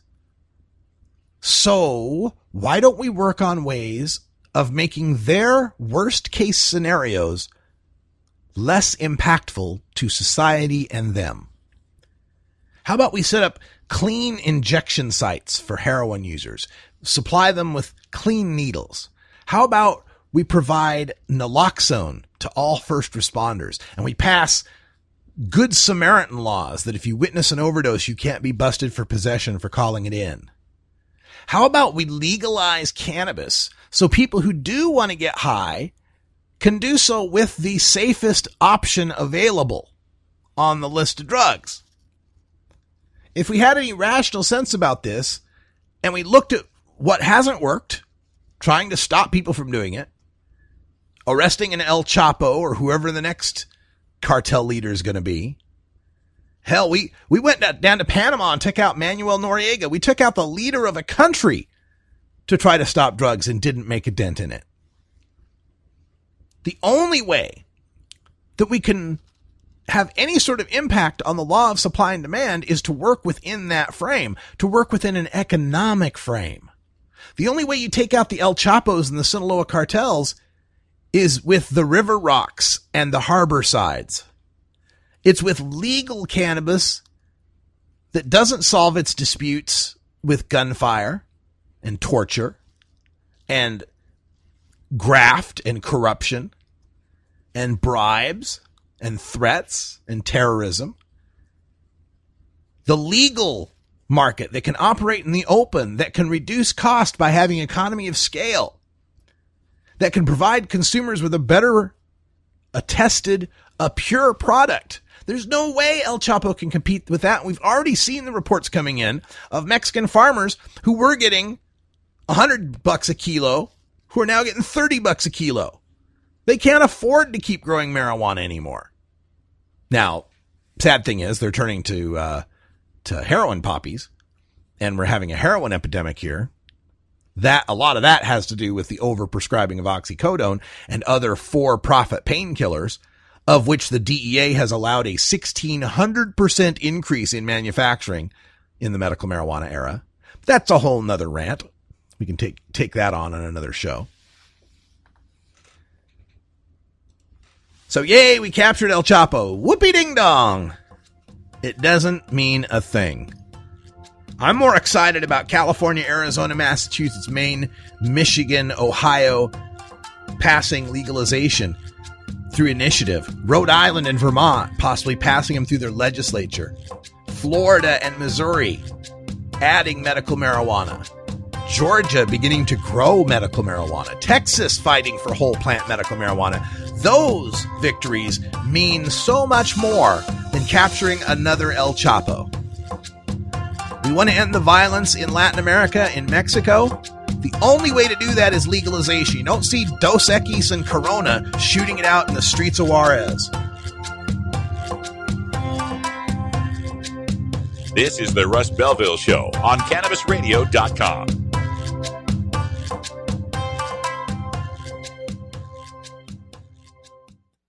Great websites today need expert web design and development and need to be e-commerce ready and mobile friendly. But building a marketable and profitable website can be an uphill climb. Ready to make your new website or replace your existing website? Think Orange as the new way to get in the black. Orange Hill Development works with Fortune 500 companies and offer the same top quality development service at a fraction of what other providers charge. Brands like Absolute, Carlsberg, and Nestea trust Orange Hill Development. Find out why you should trust your website with Orange Hill. Contact Orange Hill for a consultation today at orangehilldevelopment.com. The Russ Belville Show reminds you to never smoke and drive impaired. Hang out for a while and share. Hey, this is Willie Nelson, or Normal. And I smoke pot and I like it a lot. I learned a long time ago that marijuana is a lot safer than alcohol. There's nothing wrong with the responsible use of marijuana by adults.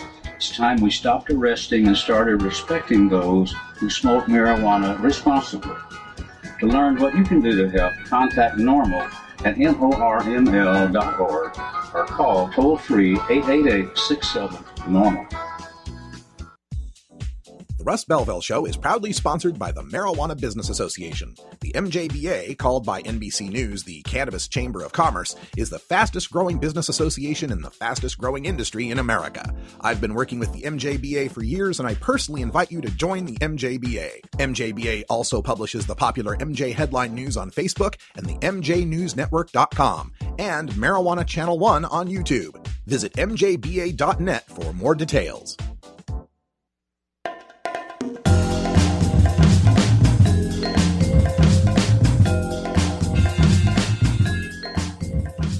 Remember, friends, there's more to life than marijuana. I just can't remember what it is. Why'd I come in here? You're tuned into the Russ Belville Show, the voice of the marijuana nation, only on CannabisRadio.com. All right, welcome back, everybody. Our final segment as we await the arrival of Stoner Jesus coming up at the top of the hour. Stoner Jesus, the funniest show on the net when it comes to cannabis and irreverence. You're going to love it. Make sure you join us tomorrow on the Russ Belville Show, 3 o'clock Pacific time. We've got our regular guest from Law Enforcement Against Prohibition joining us for a segment we call Cops Say Legalize Drugs. Jay Fleming, a former undercover narc, will be joining us. He's former narcotics officer with Mojave Valley, Arizona, who says the drug war I fought was not about ending drug use. It was about money and power. If you haven't checked in with one of our Cops Say Legalized Drugs segments, I really encourage you to join us tomorrow because it's liberating, it's invigorating, and it gives you hope to know that there's cops out there who recognize this is wrong and recognize that it needs to change. Now, unfortunately, most of them have to wait until they're no longer cops to say these kind of things. Not because they're cowards or anything, but because it's dangerous. I've heard too many stories from too many police officers. You know, this whole thing about, where's the good cops? How come the good cops don't call out the bad cops? Well, the problem is because when the good cop does call out the bad cops, all the other cops shun that good cop. And the next time that good cop needs some backup, has some sort of dangerous perpetrator on the leash, the other cops don't show up. That is, the good cop ends up having no one to have his back. He ends up ostracized. So unfortunately, too many of these cops have to wait until they're no longer cops before they can start talking to us. That's some of what we have to change, and some of why the war on drugs needs to end. The corruption that is always there in the drug war has eroded the public's trust in law enforcement, and for that matter, our judicial system. It's hard to accept when you read and hear these stories day after day of people losing their basic liberties, of having prosecutors and attorneys collude. We told that story in Michigan earlier in the week about how the prosecutors were colluding with the crime labs to charge people caught with edibles for having synthetic THC in the edible rather than regular THC, because regular THC is just a misdemeanor, but synthetic THC is a felony. And how do what are you going to do? Go to the trouble of getting the crime lab to determine that, the THC that's in your brownie is actually regular THC, not synthetic? Maybe you've got that kind of money for your defense attorney to be able to get those kind of tests done and experts deposed in court, but not everybody does. Most people end up taking a plea. Some 93, 96%, I could be wrong on the exact number, but it's in the 90s, % of cases in America aren't even taken to trial. They're plea bargained. So these situations where the cops have the corruption of the drug war, the easy money they can make, swiping some evidence here or there, the corruption of our civil liberties by them recognizing how easy it is to get an arrest. Well, I just know this guy's guilty, but I don't have anything on him. I'll just say I smell weed. Or I'll plant a baggie of weed in his house or something. It's just too easy. There's just too much temptation in having contraband drugs being in the cops' arsenal. So these are things that we concentrate here on the Russ Belville Show, things that we talk about all the time, and we're so glad that you could be here, a part of it, with us. And we're here every weekday, Monday through Friday at 3 p.m. Pacific, 6 p.m. Eastern Time. You can also catch the show on demand as a podcast. We're available on iTunes, Stitcher, TuneIn Radio, iHeartRadio. I think there's an RSS feed as well. Also, the news segment that I do is now its own separate podcast, Cannabis Radio News, I should say. You can subscribe to that podcast and just get a quick 5-minute update on the latest news every weekday. For everyone here at CannabisRadio.com and Rolla J Studios in beautiful legal Portland, Oregon, I'm Radical Russ. Stay tuned. Stoner Jesus is up next. Thanks for joining us, and until next time, take care of each other, tokers!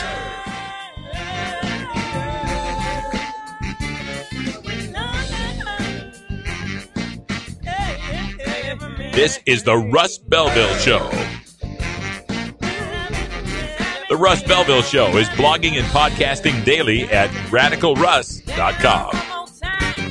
You take a seed, you plant it, you grow it, you dry it, you roll it, you smoke it. You take a seed, you plant it, you grow it, you dry it, you roll it, you smoke it. You take a seed, you plant it, you grow it, you dry it, you roll it, you smoke it, and it goes down smooth. Hey!